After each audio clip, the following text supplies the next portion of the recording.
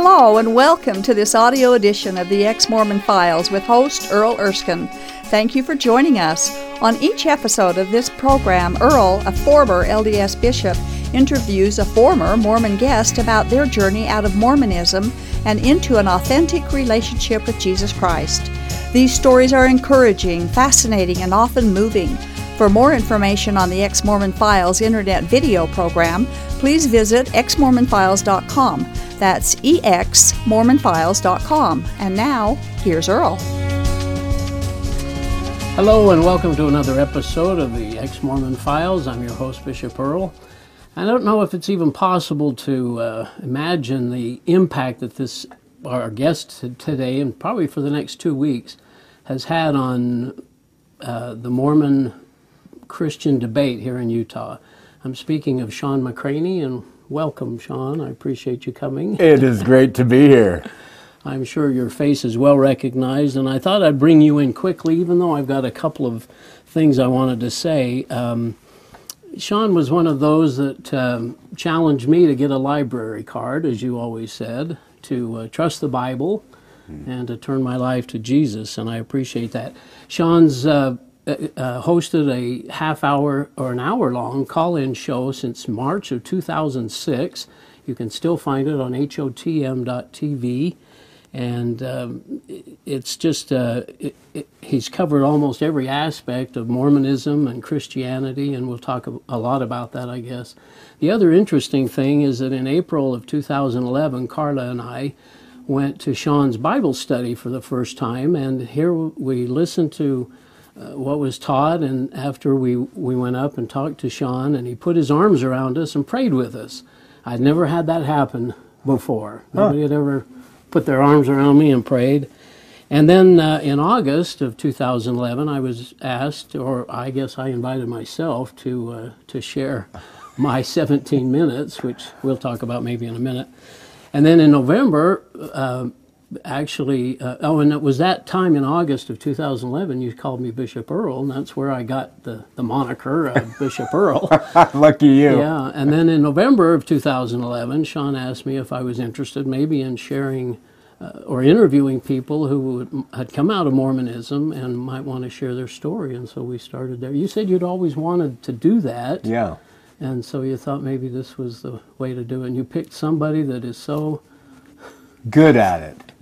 No. Yeah. Anyway, it's nice to have you, and I know a lot of people know you. You've told your story on John DeLynne's Mormon Stories broadcast and podcast, and I'm sure you've told it a number of times. Yeah. But maybe we have some in our audience that haven't been aware of those stories, and certainly have heard the name Shawn McCraney, perhaps. And so if you don't mind, we'll spend the first little bit talking about your background and your history, and where were you born?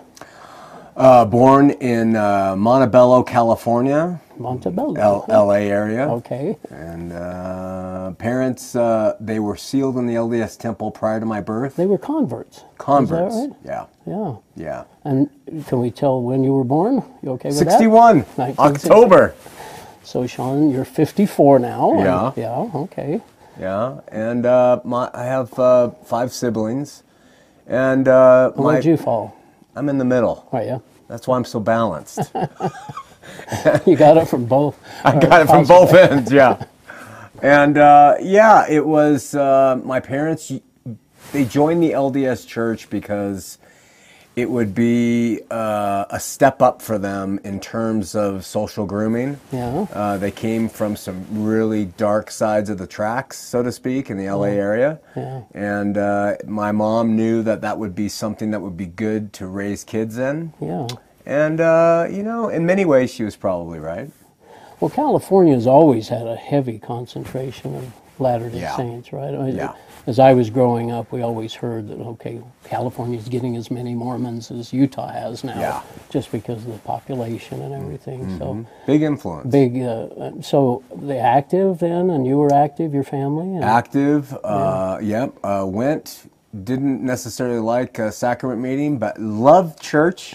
Did you? Oh, yeah. I like social things. Basketball, dances and stuff? Dances, oh yeah. Love the dances.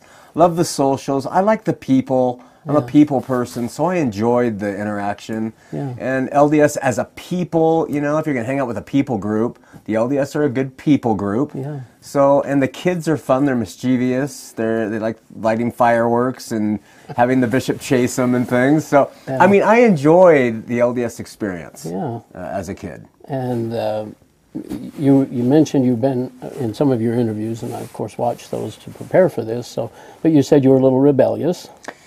Yeah, Earl, I was born with two distinct proclivities, and I say this a lot. You probably heard it, but one was I really did want to know God from a very young age. I remember talking with him and racking my brain as to why people, when they wrote the name God, didn't make it all uppercase. And I remember being like 5 thinking, how come they don't write G-O-D and they make it G and a small D? Oh my goodness. Yeah, so I had this desire for him. And the other thing... That's so unusual. It is unusual, yeah. I mean, I don't even know that an older person even thinks that deeply it was about weird. God. Yeah. Yeah. And what was the other thing? And the other thing was I love sin. I mean, Welcome to the club. Yeah. Although you and I were different in that way.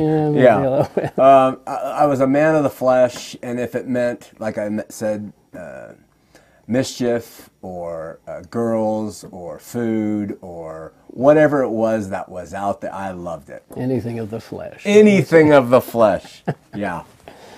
Well, did that disappoint mom and dad much, or brothers and sisters, or? They tried to monitor it through restriction and law, and then they just gave up. Yeah. And just threw me on the bishop and the ward and everything else. So you take care of Yeah, it. you take care of them. Did you get a driver's license at 16? I did. Yeah. Probably a mistake. And, A little more freedom. And more stuff. freedom, more trouble. Yeah. And but always liked going to church. And because of the social aspect of it, and knew about the doctrine in the weird stuff. Didn't know a lot of the other stuff, but I knew, like, if you want to know if a spirit was right, you shake the hand. Oh, you know, knew that. Yeah. All those strange kinds of things. That the moon will be blood red in the last days. Weird things like that our friends would always talk about. But I didn't really know Jesus, anything like that. But again, still had in the back of your mind at least a sense that you wanted to know who God was. Always. Yeah. Always. That's amazing. Did you ever read the Book of Mormon? No. Parts of it, of course. Did not study anything. That includes schoolwork. Until after the mission. That way we were probably a little more similar. Yeah, that way we were alike. Yeah. I knew we had some things in common. No, but I think that it was the mission that helped me hone skills of study. Okay, well, so you go through, get through high school, and you decide to go on a mission, or you're still rebellious, and you think, well, this is a way to clean up, or? Yeah, they disfellowshipped me when I was 18. Oh, okay. Yeah, and I've said this before, but they wanted to excommunicate me, and they made that known. Yeah. Because I had been so rebellious, and let me tell you something, they taught that, listen, you need to go in and confess your sin. And I believed, okay, that's what you do. Sure. So I did.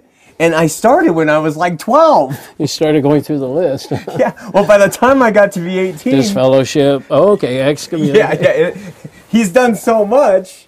This is what we got to do to fix this guy. A great body of work. Yeah, great body of work. Yeah. So they were going to excommunicate me, and I learned something about church politics. And my mom went to the bishop and said, "You excommunicate my son, our family's walking." Whoa, Yeah. that's a big step. It was, and they disfellowshipped me. And I learned maybe there's not so much God working in this as there is men. A little more practicality or something. Huh? Yeah. So you were disfellowshipped, and then, so you had to wait a year or so for that. Had to wait a year. Okay. And then they got me ready to go on the mission, and I met those requirements. And in those days, they allowed you to do that. You know, we're going to get him ready Do you to think go. now they would No. maybe not let you go? I don't think they'd let me go. Oh, interesting. So where do you go? Where do you go on your mission? Pennsylvania, Harrisburg. It's where Bruce R. McConkie served his mission. Oh, was it? His was Eastern States, but Yeah. mine was there. And we Included met that some same- people who he knew and brought in. And Yeah, and it was I was an assistant to the president for more than half the mission. Were you really? And, yeah, I was in the office with him most. Now, I've known you, of course, these last 4 or 5 years. I've also watched you. In fact, I went back and looked at some of the archive when I think I started watching your show, and it was probably in '08. So I've listened to you a lot. You are articulate. You're very knowledgeable about, you use big words a lot of times and stuff. Were you that way on your mission? Do you feel like you were able to talk? And yeah, I quickly kind of became known for knowing the scriptures, and I don't know how. I didn't go to seminary about a year. You memorize scriptures? I can't memorize worth a darn. Thank you.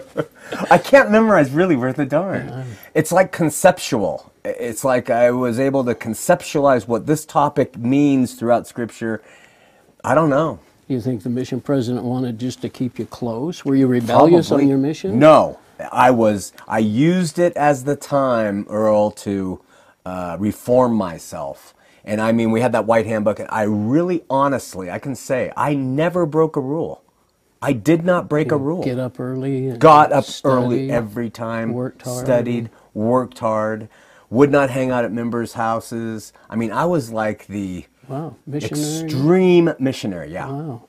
Had fun, but I obeyed the rules. Companions were good?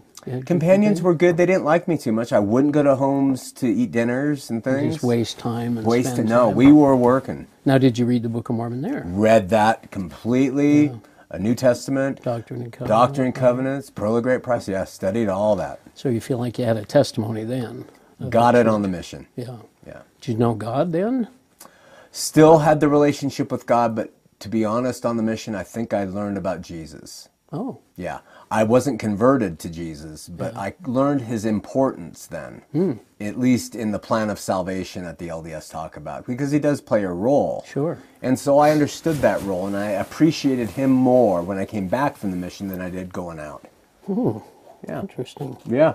Bearing your testimony, I mean, there was just never any question that the church wasn't true, right? Or it was true. No. Mission fully immersed. Yeah. Yeah. And the church was true. Church it was was true. the way to get to celestial kingdom and just everything. Gonna go to that celestial kingdom. Well, let's back up just a little bit on a personal level. Had you met Mary at this point? I had met her before your mission? Yeah, about a year before. Okay. Yeah. And did she wait for you? She says she waited. I don't know. Notes and letters to prove otherwise? She wasn't married when I got back, but she didn't write to me and keep contact on the mission. No, I think she was with some dating some other guy. But I knew she'd make a good wife. Yeah. Yeah. Good LDS wife. Yeah. So in the same ward? We were in the same ward, and our mothers met before we did. She was at BYU, and Mary was? Yeah, her second year, and I was there my freshman year before the mission. Oh, you went to BYU before the mission? Yeah, before the mission. 1 year. Yeah. Got kicked out. Car burglary. You were? Yeah, got kicked out of BYU for car burglary. For real? Yeah, yeah. Oh, I'm telling you, I was not a good guy. I was just always in trouble. And so I was on a swimming scholarship, and they booted me out.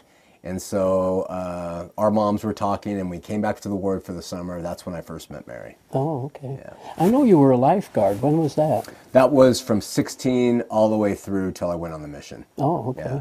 Worked at Huntington State Beach and lifeguarded all those years. A good swimmer out there, and you got a scholarship to BYU. Yeah, to swim. To swim. Yeah, got kicked off the team, you say? Got kicked off. Got kicked out of school. Yeah. Oh my goodness. Yeah. Now you went back though. I did. They let me back in after your mission. Yeah, because the mission was such a good reform for me, and the mission presidents wrote such good things. That all of that helped me. I think it was at that age when that would work. Yeah. Today, I don't think it would ever work. We don't buy that. No. He's still the same. You need to prove yourself today, yeah. So were you a good boy then the last few years at BYU? I was good outwardly, but not in my heart. Okay. And that's a big difference. Yeah. So something happens the night you come home from your mission? Yeah, I met Mary, up with Mary again. We decided we were going to get married. Yeah. And 6 months later, that happened in the LA Temple. And I just knew she was a great gal. I knew she'd make a wonderful mother. That was key to me. Yeah. And if I've ever made a good decision in terms of a wife and the type of mother and her care and things like that, it was that one. It was probably the best decision I had ever made personally. Everything else was a disaster. And I could have picked some pretty rotten companions. Were you prayerful during all this time? I mean, to thinking about going on a mission, should I go? And then to marry Mary. All social. Was that all prayer? All intellectual. You weren't involving God much in that? No. Going for the feelings or anything? No. No. Really? Interesting. Even on the mission, it wasn't, I would pray and do it, but it just didn't have a place of me trying to receive revelation. I just simply said, this is making sense, this is the best decision, I'll do that. I would pray, but I never really... Kind of went with more with the intellectual decision. Yeah. Yeah. Interesting. And then you're at your last couple of years there at BYU, you're an elders quorum president. Yeah, I was an elders quorum president, and I was committed. I believed, I had the mission work ethic now. I had done it. So now it was really put your shoulder to the wheel and push along. And I took it seriously. And it was really interesting to me because we had a double elders quorum. The ward was so big at BYU. And it wasn't a BYU ward. It was a regular Orem ward. Oh. Yeah. And the other elders quorum president... He was much more Mormon-like in the way he talked and was and lived. But he'd come in and say, yeah, we got 73% this month. And it was just not I couldn't understand if this is so important to God. If we're supposed to do home teaching. Do it, dang it. Yeah. So, we got 100%, and they didn't believe me. I would say, I have gone out to these families who weren't visited by the guys, and I personally have knocked on the door and left a note, because this is important. I was that... Zealous, yeah. Zealous. Yeah. Yeah. Oh, my goodness. So, because we didn't even do, we never did that. So, No. So like on the 20th, you'd follow up and find out who hadn't been visited, and you'd go in. Yeah. That doesn't last for long, does it? No, you burn out. Yeah. It's impossible. Yeah. Yeah. You think you're earning your way to heaven. Earning your way, staying out of trouble, pleasing God, keeping Him loving you. So what happens after BYU? While at BYU, I started kind of reading through Scripture again, but a little bit more critically. And the reason is, Earl, is because when I got off the mission, I knew that I had done everything right and that I had obeyed the rules. And within 24 hours, the old Shawn McCraney was alive and well in me. Your heart hadn't really changed. It hadn't changed. And I knew my flesh is no different now than it was before I went. I've just learned to modify it and perform according to the cover it up rules. A little bit better. Cover it up better? Yeah, exactly. Dress it up. Because you said something about always looking the part and doing I really did. Yeah. Yeah. And which might be why later on, if we get to it, why I don't so much look the part anymore. Yeah. I we really will. tried. We will get to that. Yeah. But I really did try to live the part. And but it just didn't change me internally. Don't you think there are a lot of LDS that go through it? What you're talking about is hypocrisy. Being hypocritical, being one thing, knowing another, thinking another, and yet putting on the facade. Yeah. And you find that very difficult to do. Very difficult to do. Yeah. I know I'm a sinner, and I know I'm a hypocrite, and I know that I lie, but I really do have a hard time not being who I am. Yeah, and I'd rather be known as the bad things than to be lying. And to be honest with yourself and so on. Yeah. Okay, so then you end up going back to California. Went back to California, studied fashion design at BYU, yes. Okay. And got hired at a retail store in South Coast Plaza in Southern California and managed that. And then I became a stockbroker. Because the money wasn't there as in retail and the hours were too long. And then it was as a stockbroker, I began to say, now I'm an elders quorum president in Huntington Beach again. Okay. And I'm starting to say, something's not right here. With yourself? With myself. Was it, I mean, the church was all right, was it? The church it was was just okay. you not... I could not, the church could not save me. Yeah. I really tried. Temple marriage, went to the temple monthly, prayed with Mary, did the activities, served, and yet inwardly I was still diabolical. And that relationship I wanted with God and had with him when I was younger, I thought, had been kind of diffused. It wasn't as strong anymore. And I was thinking, how come? What should I be doing? Yeah, what can I do? Yeah. I mean, what is wrong with me, you know? And so I started looking at anti-Mormon stuff then. And that's when I started reading No Man Knows My History, Fawn Brody book. Yeah. Now, I made a little list of things. That came out in like I don't know where I have all my notes here. That came out in 1945. Were you aware of, had you been aware of that one? Oh, here it is. 1945, have you been aware of that? No idea. And then 1963 is when Sandra and Gerald Tanner wrote their Shadow and Reality. All I knew about the Tanners was evil. That's all I knew. Okay. And so, and in fact, I used to get confused with N. Eldon Tanner and Sandra Tanner. And when I'd hear of N. Eldon Tanner, I thought, ooh. And then, Oh, not the same. Yeah. Or the same feeling of... Yeah, and so Tanner just was so in my system of being wrong and being bad. Yeah. And came from the mission and what the LDS say. And I remember my mom, me saying, who is Gerald Tanner? He's a very bad man who lives in Utah. Your mom said that? Yeah. Yeah. He's a very bad man. I'm like, in Utah. Yeah, living in Utah. Now, your mom's active all this time. Yeah. Your dad active? He was active. He did everything, but he did it to support the family. And then when the last kid was married in the temple or went on the mission, I can't remember which, my brother, he started going into inactivity. No. Did you ever talk to him about that? Oh, yeah. Yeah. He's his own man. He came from such a rough childhood. He's a great man. I love him to death, but not a man of faith. No, not Mormon faith, not Christian faith. He is a man of science, you know.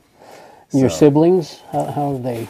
All active. All LDS still. A few have gone kind of inactive a little bit, but they all maintain their Mormon ties. And then I have my younger siblings. My brother especially is quite ardently active. LDS. Oh yes. Okay. Yes. And that's been a strain, hard, hasn't it? very difficult. Except now it's starting to ease up. He's kind of matured a little bit. I've matured a little bit, and so we're able to. But isn't it interesting how many people you've influenced, but not in your family, or not necessarily in your family? No, tough. Yeah. Your own family. I felt that same. Have you? Yeah. Yeah. They know our foibles. I guess so. Yeah, and it's tough. And yet, it's interesting. So you get studying other philosophies, and you study. I know you've gone through a list of like Nietzsche and Kierkegaard and Very big. Marx and I went to Marx and Engels and Lenin and Trotsky and Stalin, and I considered communism for a while. This was in the later years. We call them the 17 lost years, where I was kind of roiling in despair. Were you a stockbroker during this time? Yeah, I was a stockbroker at different places, different brokerage houses. Okay. And I was a seminary teacher, and I was still active in the church. always active. Yeah. Always even active. during these 17 lost years. Yes, active. Yes, 17 playing lost. the part. What did Mary think of this? Did you talk to her about these I did. findings? And She was kind of the prototypical LDS wife. Was, why do you even care? What does that even matter? I don't know if I believe that either. But so what? The church is good. Yeah. It's doing well for our family. Yeah. But as she kind of maintained the course, I just kept going, searching for what? Just peace? Peace, Freedom, understanding, reconciliation, maybe the relationship I thought I had with God when I was a kid, just wanting to have me be able to talk to him and him talk to me and feel like there was some kind of relationship, that I was acceptable to him. And Mormonism told me in order to be acceptable to him, you have to do all these things. And so I'd done them, and yet I was still not acceptable to him in my Temple, heart. mission, white Temple, shirt and tie, mission. and 100% home teaching. Yes, home teach, serve. Yeah. We wrote road shows. I was with the youth. I was in a bishopric, and I was in a stake high council. Yeah. And all of that stuff, just so much activity, trying, and yet just dead inside. And I see it in LDS men, and some women, but more in men, who are just there, you know. You see it. They're there because that's what they do. Are they being honest with themselves, do you think? I think they think they're being more noble than honest.